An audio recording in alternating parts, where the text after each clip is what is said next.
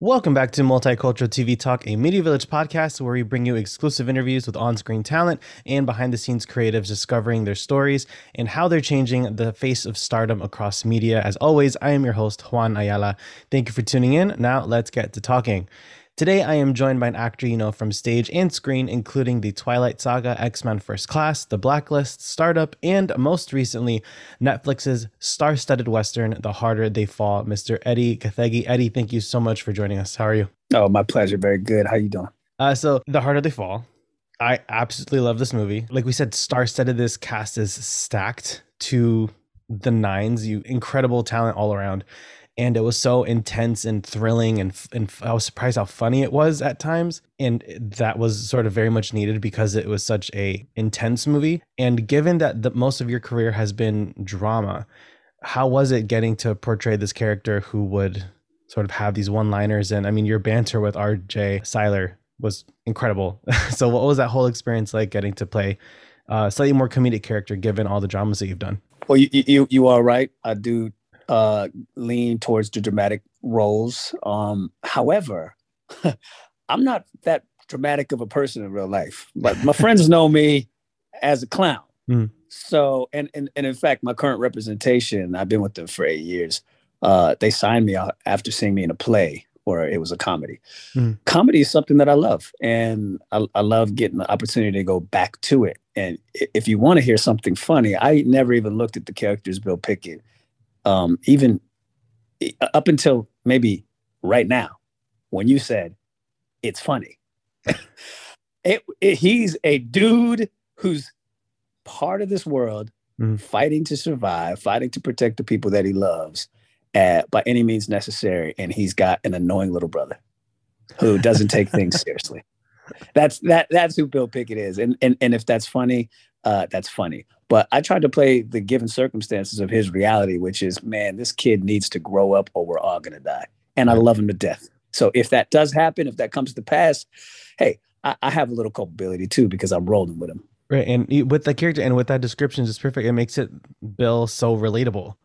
You know, how many times can someone really say like, "Oh, I found that outlaw or that cowboy character particularly relatable"? But when you describe it that way of fighting to survive, which is the reality for so many people out there, especially people of color, especially in this country, and trying to protect these people that are like your family that will always have your back, and just again, just the groundedness of the project in all around really makes everyone so relatable and makes them human. They're not character. In westerns, a lot of times it's like, this person's evil because the script says so. This person's an outlaw because the script says so. But like you said, they're fighting to survive, and that's just such a, a needed added layer to a project like this to make it stand out. Otherwise, it's just another western. Lord knows how many westerns have been done since the golden age of Hollywood. Yeah, and I like what you say about just villains being villains for the sake of it in westerns particularly. What I like about this film is there are times where my as an audience member, where my understanding lies with the villains, Mm. with what Idris Elba's character is trying to do, what his aspirations are. I mean, he just needs therapy. But and by the way, so does Nat. You know, these two Right. people are blinded by their own issues, their childhood issues at that. But what Idris Elba's character is trying to do is really revolutionary. You know, he's at the time he has a big dream, and he's trying to push his community into the future and forward. He just happens to be a little bit ruthless the way he goes about it, but that's not much different than people who have changed history in the past, in the present. You know, so some of these people are in fact monsters. There you go. You heard it here, folks. So with this film as well, there's a lot of education, and I know you've talked about that in other interviews.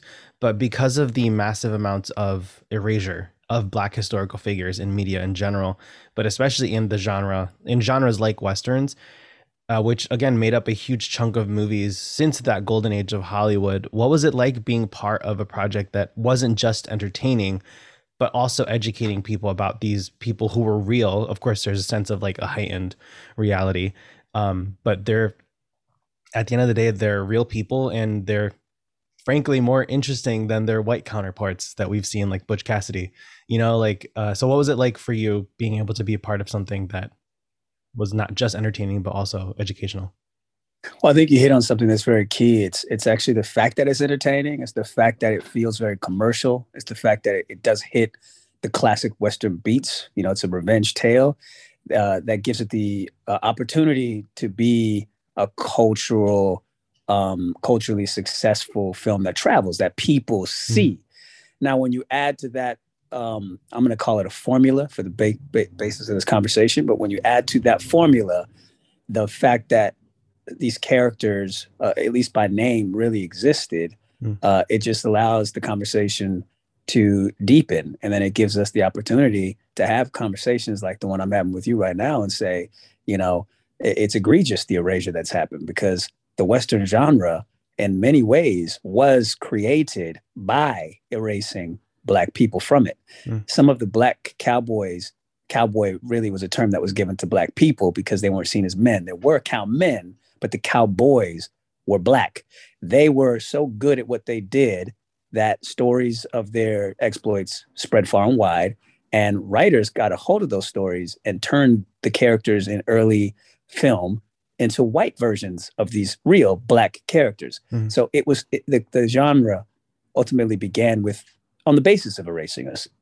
So this movie is significant to kick these conversations of inclusion, of historical accuracy, into high gear. And hopefully it's opening up more and more and more doors for the conversation to get deeper and deeper and deeper, and for the inclusion to even become more inclusive. It's definitely something that the film opens up that conversation, and hopefully, like you said, opens up doors for more stories like this to be told, because it's incredibly necessary and increasingly necessary for more BIPOC stories to be told. Because, like you said, there's been so much erasure in the history of Hollywood, of entertainment in general, that it's absolutely necessary. I see so much of that with my own Latinx community. It's really great to see projects like this come to fruition on such massive platforms like Netflix, because that's definitely where the industry is headed, is more towards streaming.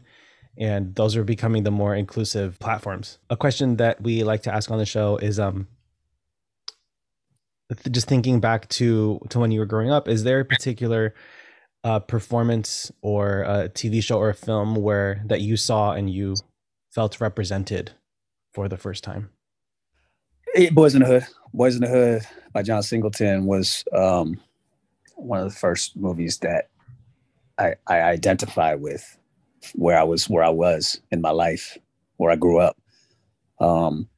And I would say the next movie was Friday with Chris Tucker, where I felt, what this guy's doing in this movie is how I behave in high school. So I see a bit of myself represented there too. But it wasn't until I saw Don Cheadle in, I believe it was Crash. Does that sound right? Where I saw myself, where I went, oh, there's a dark-skinned Black man who's got a prominent role in a feature film on a big screen. Oh, wow. The world opened up for me to see myself up on the screen. And it wasn't until that moment where I realized that I could do more than what the limitations that society has dictated on my brain at that time of my life. That opened up everything. So, Don Cheadle. And looking ahead to the industry, what is a change that you hope takes place in order to increase the diversity and representation in media? Well, I mean, I think just actually tie up what I was building towards and didn't land the plane is Don Cheadle. Me seeing Don Cheadle up there, that to me is what I hope to do for someone else, first of all, but a project like The Harder They Fall, I hope that's what it's doing. Projects like Black Panther, I hope that's what it's.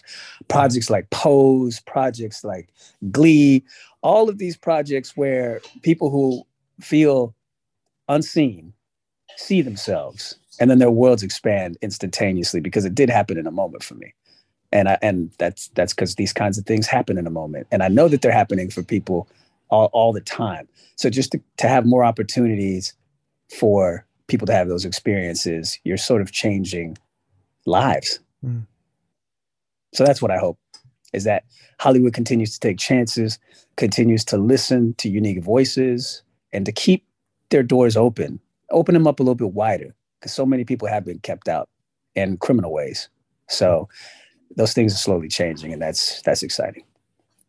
And if you were to go back and tell your 13-year-old self that you'd made it this far, do you think they'd believe you?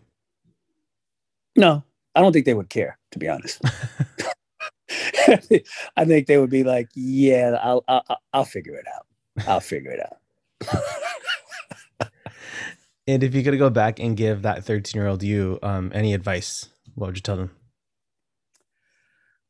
I would say, track me down when you're 18 and you might understand some of these things that I'm saying to you.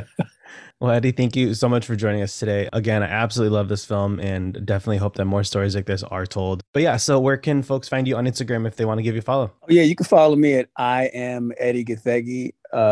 And you won't meet an actor who says don't follow me, because you'll be disappointed at my infrequency with which I am active. Go ahead and follow me. Just don't expect me to do anything. I'm really bad at social media. All of you listening, you can follow us at Media Village Com on Instagram. Thank you all so much for listening. Don't forget to subscribe to Media Village Podcast to never miss an episode.